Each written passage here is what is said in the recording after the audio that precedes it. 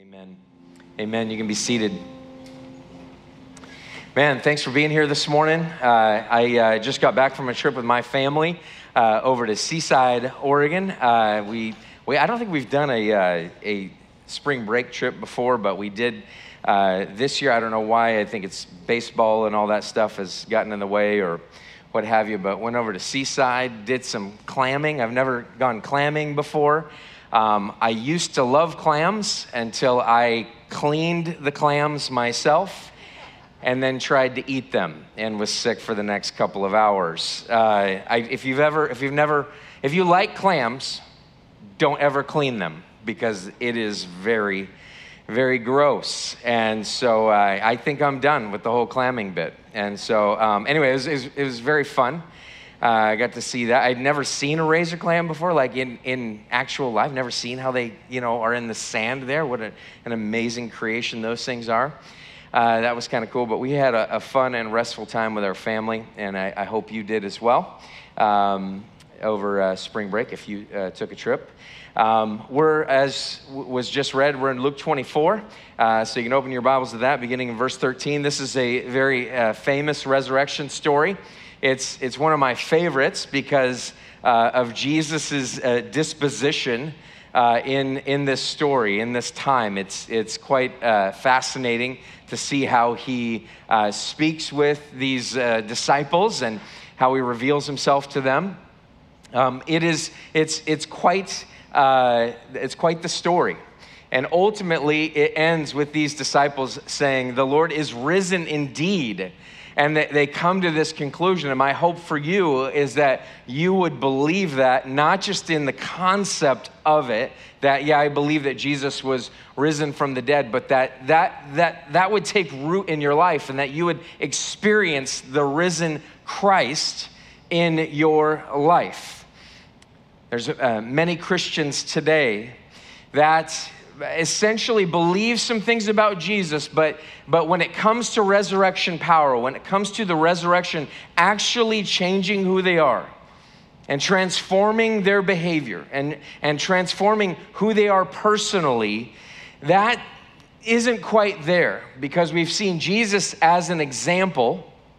We've seen him as an example rather than the one who is resurrected and can give you new life as well, and has actually given it to you if you are indeed a believer here this morning. He has given you new life, and that new life has the ability to transform who you are and to cause things to be different in a positive way, to cause you to be somebody who is vocal about your faith, to cause you to be somebody who is out there and who is serving and who is really connected to this idea rather than connected with the idea of everything that's going wrong in our lives. And today it's difficult.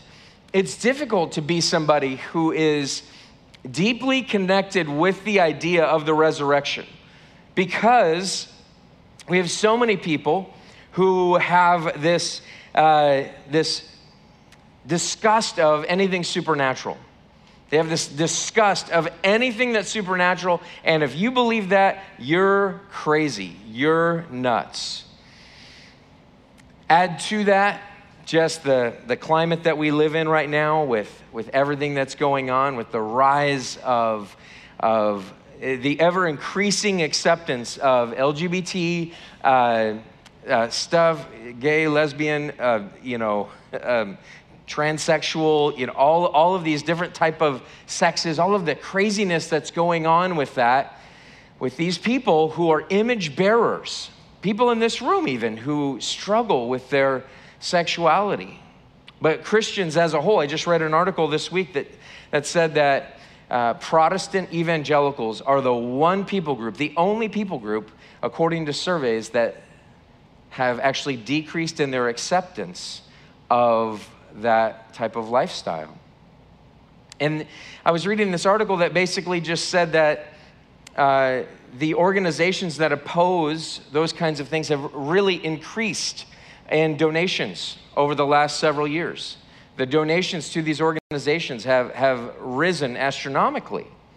And they're talking about this, and they're basically saying that, see, all of these people, it's just this group, Protestant evangelicals, who are decreasing in acceptance. They're paying money in order to create laws and to oppose these reforms and things that are happening in our schools, that are happening in our country and all over the world, really.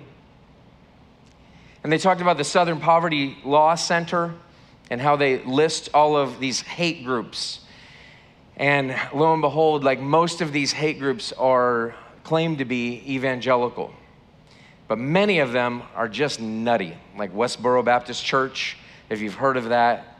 There's groups in there that want to reimpose Old Testament law to turn our country into a theocracy and stuff like that. And there's just stuff in there that I think most of us in this room would not agree with.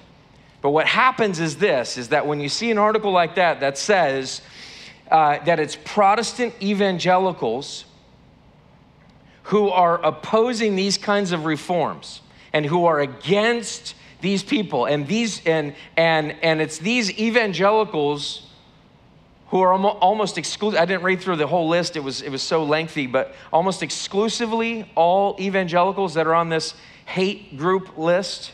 Like, I mean, right now is a really difficult time to be a Christian, and it's going to increasingly become more difficult. What's going to stay you in that?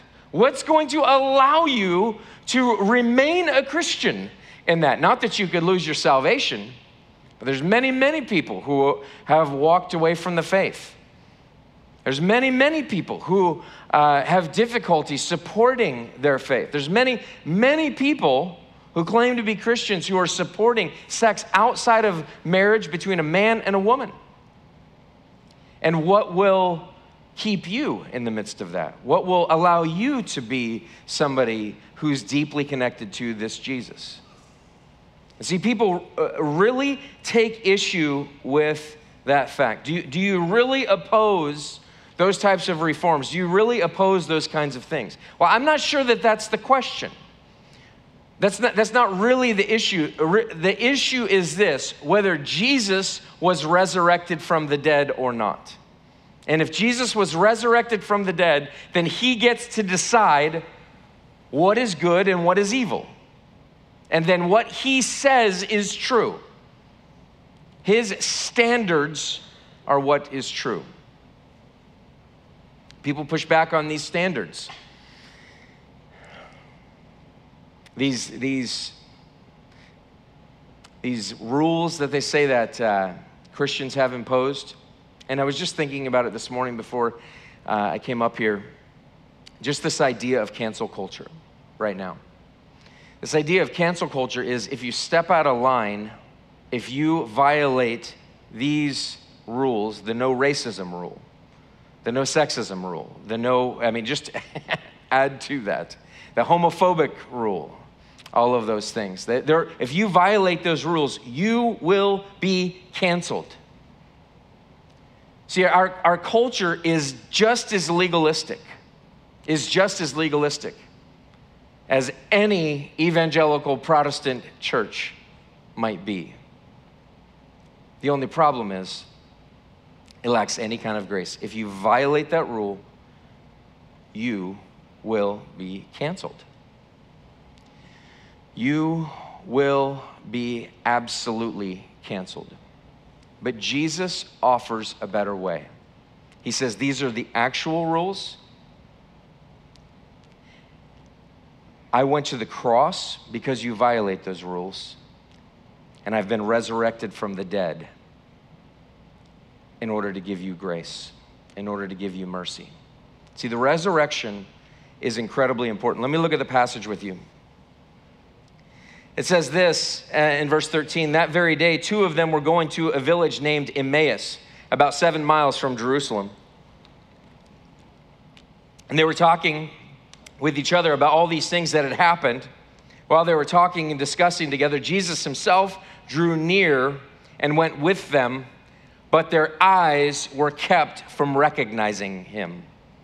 So they're walking along, and I think that this is God keeping them from actually seeing who Jesus is.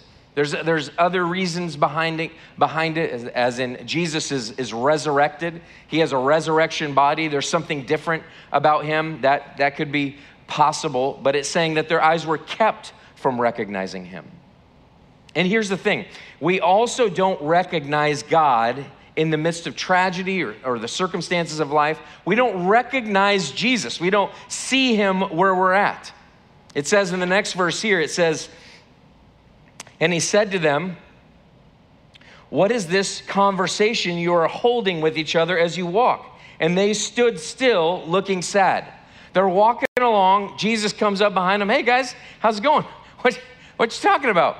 And then all of a sudden they go, do you not know? Like, how could you not know?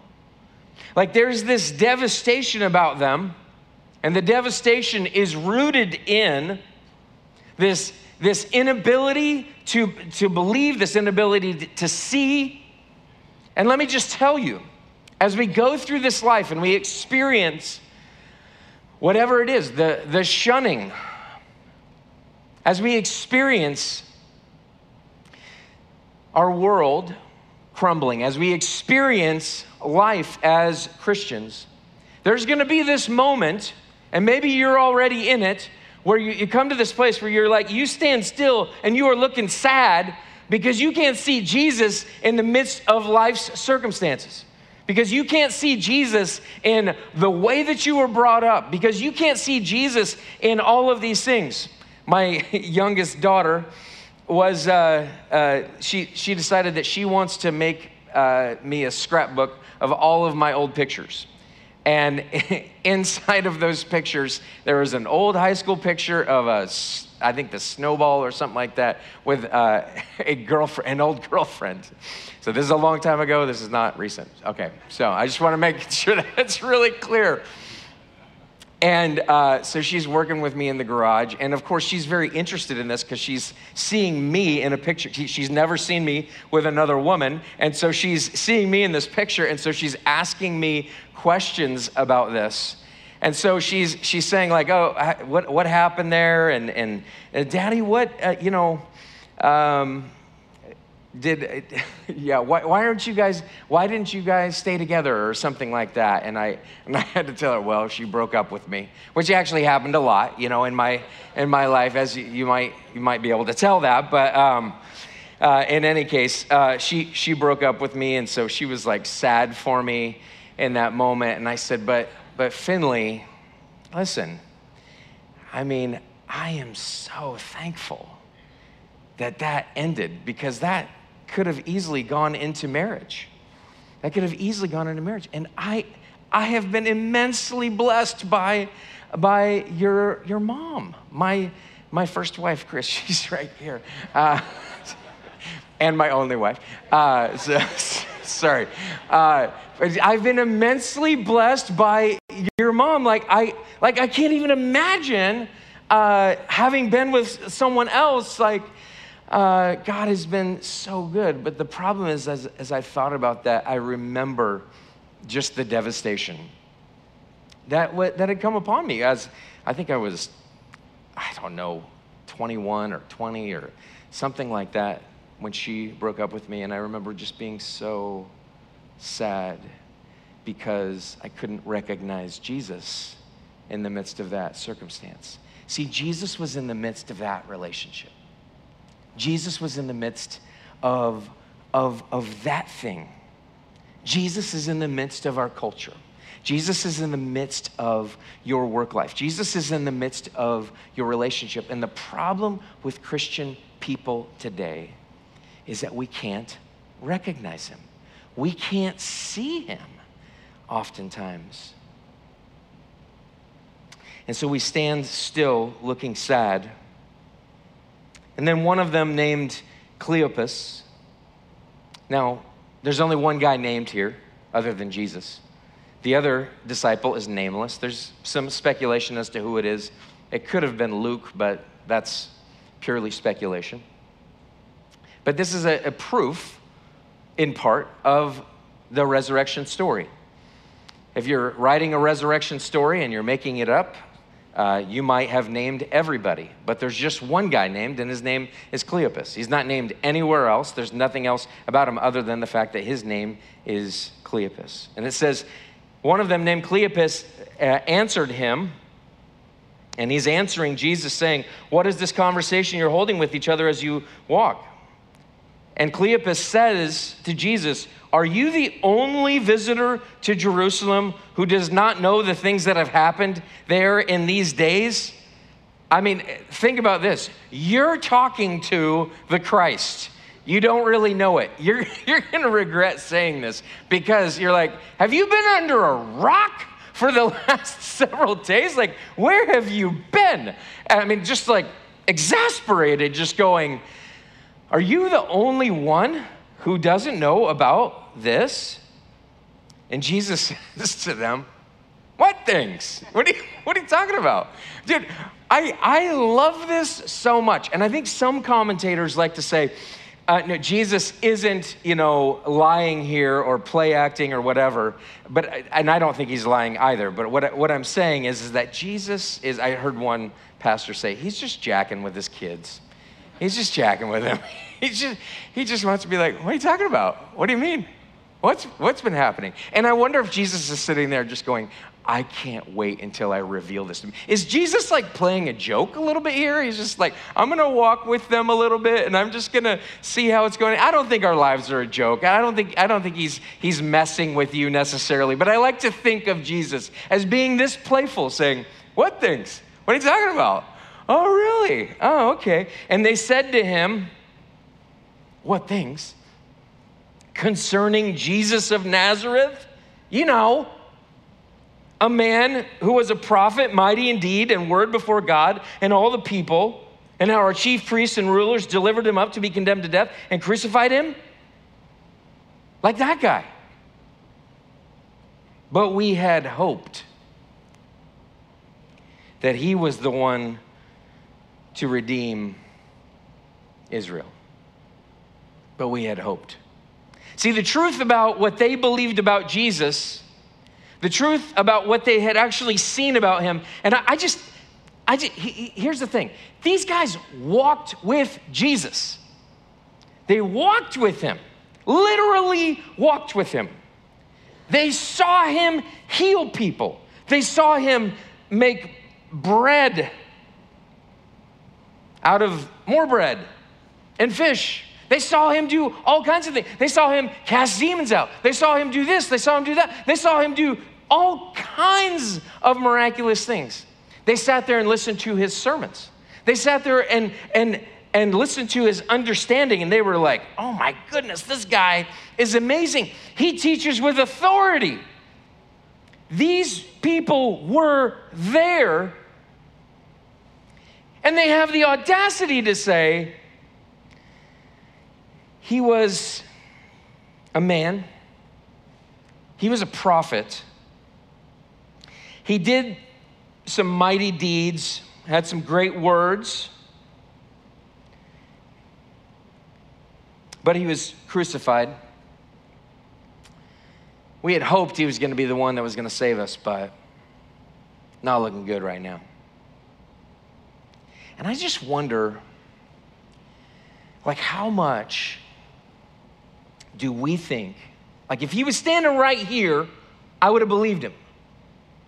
If he was right here in this moment, if he was right here in front of me, if he was there, then I would believe him. But these guys walked with him, and they say, but we had hoped. What were they hoping for? Well, redemption, the word redemption, is specifically tied to slavery. And they're basically talking about Israel being in slavery to some degree to Rome. And the redemption that they have in mind is nationalistic. The redemption that they have in mind is military power. The redemption they have in mind is something of their own making. That's the redemption that they have in mind. And they're committing an error that is very similar to our error. The error that they're committing is that they're basically putting these hopes on Jesus. Jesus, if you're real, then you'll do this. If the resurrection is true, then these things never would have happened. If the resurrection is true, if Jesus is real, then what he wants is he wants me to be happy, right? And my marriage isn't working out and I'm not happy. And so I'm out. Jesus, if you're real, then you would redeem America. You would redeem the United States. You redeem our country. As I said last week, the old guy who saw my Jesus t-shirt and said, we've got to get our country back. See, we can hope in a lot of things.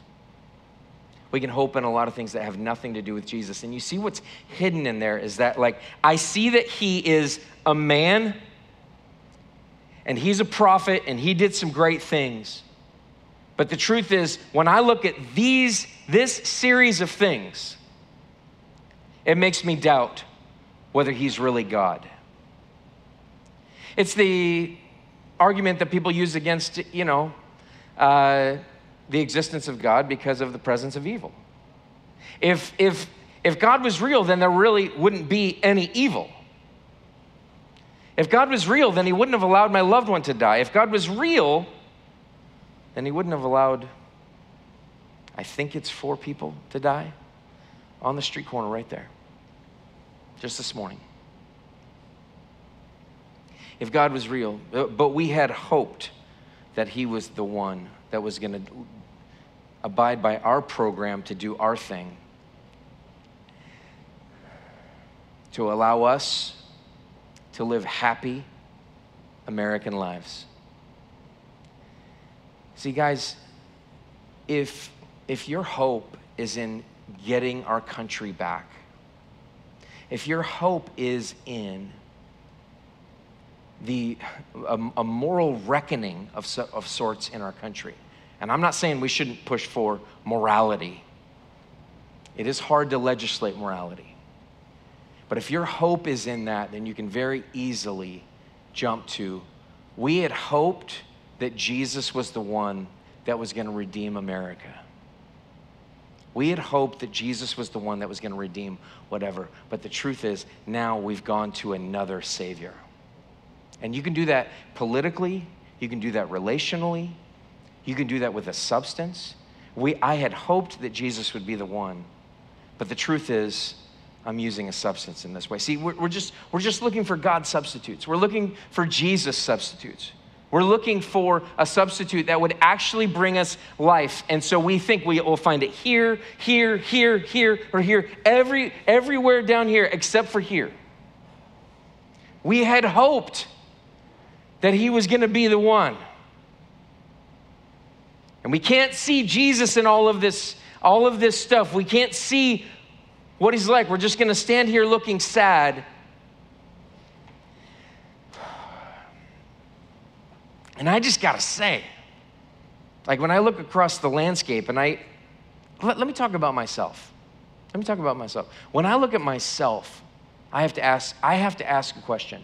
Do I believe so wholeheartedly in the resurrection of Jesus Christ that it's transformed what I believe is going to bring me life? Do I believe so wholeheartedly, not in Jesus as example, but do I believe him in the power of his resurrection that can bring me new life? That's the question. How do we get there? How do we get to that point where we go, okay, I really, really, really believe it now. Like, okay, now I'm really gonna believe it. Now I'm really gonna start doing this. I mean, because I don't know if you're like this, but that was my frustration as a child and as a young man. Was just go, how do I white knuckle this thing? How do I make this happen? How do I bring this about? The truth is that I can't. See, you know what's so beautiful about this? I don't have to white knuckle to get close to Jesus. Because you know what's happening? Jesus is walking with me on the road to Emmaus. And he's saying, what you thinking about?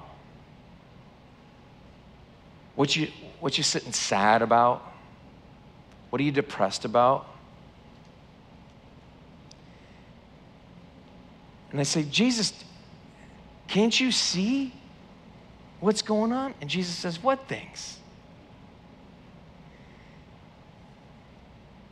I had hoped that you were going to save me. And Jesus says, hey, I'm not telling you, I never told you that everything was going to be perfect. What I told you is I'm going to be with you. And that's Jesus. Jesus is with you. Like, you don't have to white knuckle to get close to Jesus. Jesus is coming up on you on the trail. Jesus is there with you. He's walking with you. Like, this is a beautiful picture of the resurrected Christ walking with us through life, through our difficulties, through our circumstances. And he has something for us. And it's transformation. And they said, yes, and besides all this, it is now the third day since these things happened. Sure seems like this is a done deal. He's not just dead, but he's dead, or dead. It's over. All my hopes.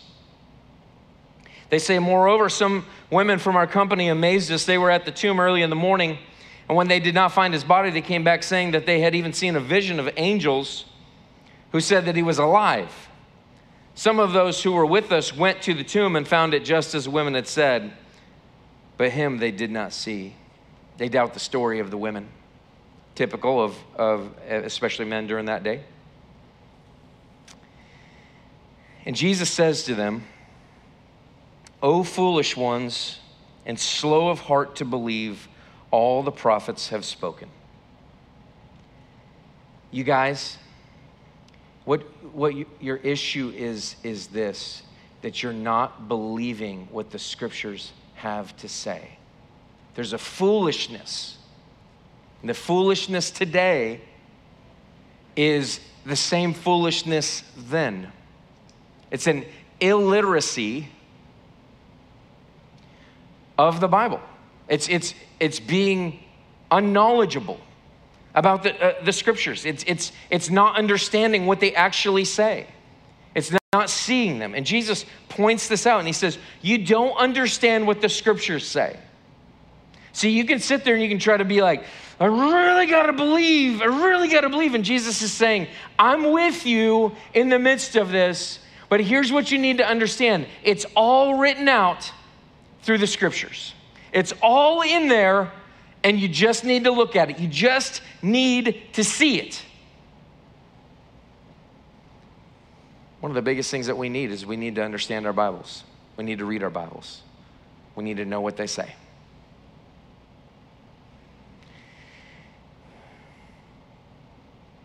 He says, was it not necessary that the Christ should suffer these things and enter into his glory? Jesus says, when you think about what happened to me, when you think about what happened to me, was that not necessary? Did that not need to happen? And basically Jesus is saying, it was necessary that he suffer and then enter into his glory. It was necessary that was gonna happen. And you just need to see it. And then it says in verse 27, and beginning with Moses and all the prophets, he interpreted to them in all the scriptures the things concerning himself. A very profound verse. Why is that profound? Well, first of all, because as I was growing up as a young kid in a fundamentalist church, one of the things that was brought to us is that, when you read a story, like take David and Goliath, for instance, when you read a story like that, you tell the story and they say, here's all the good things about David.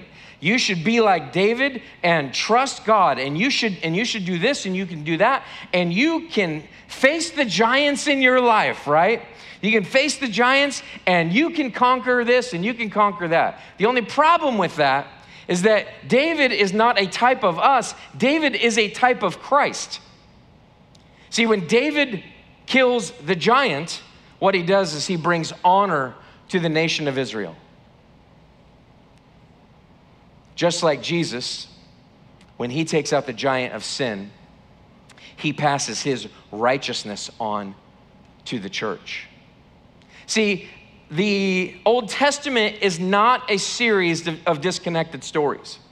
It's not a bunch of fables that basically talk about this and talk about that. And like, here's this moral and here's that moral and here's this thing and that thing. And there are morals in there, but ultimately what it is about, it is about Jesus. It's about God's redemption plan being carried out through Jesus.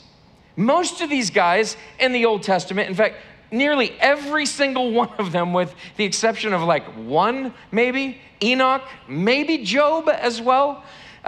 Just not a whole lot bad said about these two guys. But all of these people, as soon as you start reading about them, I don't know if you were here during the Genesis series when we're talking about Abraham, you get into Abraham's life and very quickly you realize this guy's kind of weak sauce. This guy, he sells out his wife twice, 2 times. He's like, hey, just say that you're my sister. His wife gets taken into the king's or Pharaoh's house, into his harem. Who knows what happened? That's just Abraham. Look at David. And murders his best friend because he slept with his wife. I mean, are these people that you really want to follow, that you want to be like this person? The truth is, we are like those people already. We are kind of weak sauce.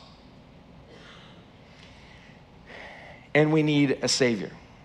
See, the Old Testament is about showing us who Jesus is. It's about showing us the need for Jesus. It's about showing us the fact that we have to have a Redeemer. In fact, Paul says in 1 Corinthians 15, verses 3 through 5, he says, for I delivered to you as of first importance what I also received, that Christ died for our sins in accordance with the scriptures, that he was buried and that he was raised on the 3rd day in accordance with the scriptures, and that he appeared to Cephas and then to the 12. Like Paul is emphasizing over and over again, this happened according to the scriptures. See, the Old Testament is pointing to the reality and the need for Jesus. It's not a series of moral stories. And so here's the problem with having a wrong view of that. You can look at the Old Testament, you can say, I'm not David. I didn't, I haven't acted like him in all of his positive characteristics. I haven't been like Moses and trusting God in this way and that way. I haven't been like this person, like that person. And it can kill you. It can stifle you. It can cause you to come to this place where you're just like, man, I deserve to be canceled. I deserve to be canceled. See, that's the thing with cancel culture, what everybody doesn't understand, is that cancel culture basically says this, like, if that person has sinned on that level and they deserve to be canceled, I deserve to be canceled. That's the beauty of what's happening in our culture today, is that people are slowly going to come to this realization that, like, if that person deserves to be canceled, then I deserve to be canceled. And the thing that I need is what comes next. So they drew near to the village to which they were going. He acted as if he were going further, but they urged him strongly, saying, stay with us, for it's toward evening, and the day is now far spent. And I think Jesus, commentators said he's just play acting, or he's not play acting. He really was intending to do that, but they convinced him. I don't know. I think Jesus was just like, yeah, I'm going to keep going here. All right, we'll catch you guys later. And then they're like, no, you got to stay. He's like, oh, you really want me to? Okay, I'll hang out for a few more minutes. Jesus like hangs out. I love this personality, seeing the real Jesus. Stay with us. So he went in to stay with them. When he was at table with them, he took the bread and blessed and broke it and gave it to them. And their eyes were opened and they recognized him, and he vanished from their sight. Like, oh my gosh, it's so hilarious. All of a sudden Jesus is like, boo. And they're like, oh my gosh, it's Jesus. And then bam, He's gone. It's so funny. They said to each other, did not our hearts burn within us while he talked to us on the road, while he opened to us the scriptures? They're sitting there and they're going, I think on one hand they could be saying, dude, I knew it the whole time. I knew it. But I think on some level they're kind of sitting there, they're going, man, something feels so familiar about this guy. Like sometimes I'll see somebody and I'm like, I feel like I know that person. Like, who is, I feel like I've met him or something. There's something about him that just seems so familiar. And they're freaking out, and they rose that same hour and returned to Jerusalem, and they found the 11 and those who were with them gathered together, saying, the Lord has risen indeed. Do you see where faith came from? See, faith comes by hearing, and hearing through the word of Christ. Jesus sat down and he unfolded the scriptures. And he said, hey, you know in Genesis, you know in Exodus, you know in Leviticus, you know in Numbers, you see all this stuff here? It's pointing to me. It's pointing to me. They're reading that and they're going, oh, okay, see, faith comes by listening to Jesus. Faith comes by hearing what he has to say. So you can sit here and you can try to make a determination on, do I believe that the resurrection happened? But here's the thing, is that you've got to look at the entire story. Now, there's a lot of great proofs about the resurrection. There's a lot of great stories that are in the Gospels. But really, when you look at the whole thing and you look at, like, this is God. Like, he's been planning this from the beginning. He decided this before time began. He's been working this out. He's been working this plan, and when you see that in totality, and you know this God, and you see how holy and righteous and just, and how you deserve justice, you deserve to be canceled by God. But then you see the relief of the Redeemer has come. The Christ has risen. He's risen indeed, and as a result, what can happen is you can be set free. I love what Romans chapter 6, verse 5 says. It says, for if we've been united with him in a death like his, we shall certainly be united with him in a resurrection like his. See, there's this guarantee of, like, if we've been united with him in his death, if we've been, and that's what baptism is, being united with him in his death and then resurrected. He says, then we've been resurrected like him. Paul goes on in verse 6, he says, we know that our old self was crucified with him in order that the body of sin might be brought to nothing, so that we would no longer be enslaved to sin. We had hoped that he was going to redeem Israel. I had hoped that he was going to redeem, that he was going to do this the way that I think he should do, that he should get our country back, and we should have this national fervor for God. I had hoped that he would do that, but that's not the redemption that he was after. What he was after was your redemption. You being brought back from slavery to sin. Redeeming you through his resurrection. He proves it. He says, for one who has died has been set free from sin. Now, if we've died with Christ, we believe that we will also live with him. Men and women, if the resurrection, let me put it this way. If you don't have a wholehearted belief in the resurrection, then you do not have hope that he has saved you. The resurrection allows us to not walk around as sad Christians, worried about all the things that are happening in culture. Jesus is king. He sits at the right hand of the Father. He's in charge. Even though evil happened to him, it happened by God's plan. And God was in the midst of that. He was in the midst of that circumstance. Why would we walk around sad? The resurrected Christ sits at the right hand of the Father. He has set you free from sin. He has caused you to have new life. This is not something to just know. It's not something to just believe. It's something to engage with. It's something to worship about. It's something to get your body involved in. It's something to get your finances involved with. It's something to get your marriage involved with. It's something to get your work life involved with. It's something to wrap your entire life around and just go, man, Jesus is walking with me. He's talking with me. He's resurrected from the dead. I've been set free from sin. I don't have to sin any longer. It doesn't mean that I'll be perfect today or tomorrow, but Jesus is still walking with me. And so when we gather here on Sundays, the reason why this is important and why you shouldn't skip church all the time is because you need to be reminded that the risen Christ is in charge. I need to be reminded that the risen Christ has redeemed me. I need to be reminded of the fact that I have been set free. You can't do Christianity by yourself. God is saving a people, not an individual.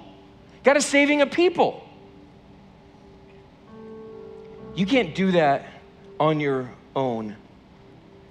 You need to be with God's people to experience resurrection power, to come and get refueled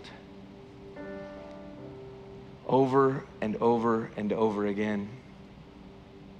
And the refueling is the realization that the Son of God was crucified and risen from the grave for you and for me, and it brings new life. And you'll be able to say, the Lord has risen indeed. Life stinks, someone died. The Lord has risen indeed. The culture is going to hell in a handbasket. The Lord has risen indeed. My marriage is tough. The Lord has risen indeed. My kids don't do what I want them to. The Lord has risen indeed. I feel sad and depressed. The Lord has risen indeed. I don't like my circumstances in life. The Lord has risen indeed. I don't like the state that I live in. The Lord has risen indeed. I don't like the weather. The Lord has risen indeed. Can we go to the Lord's table?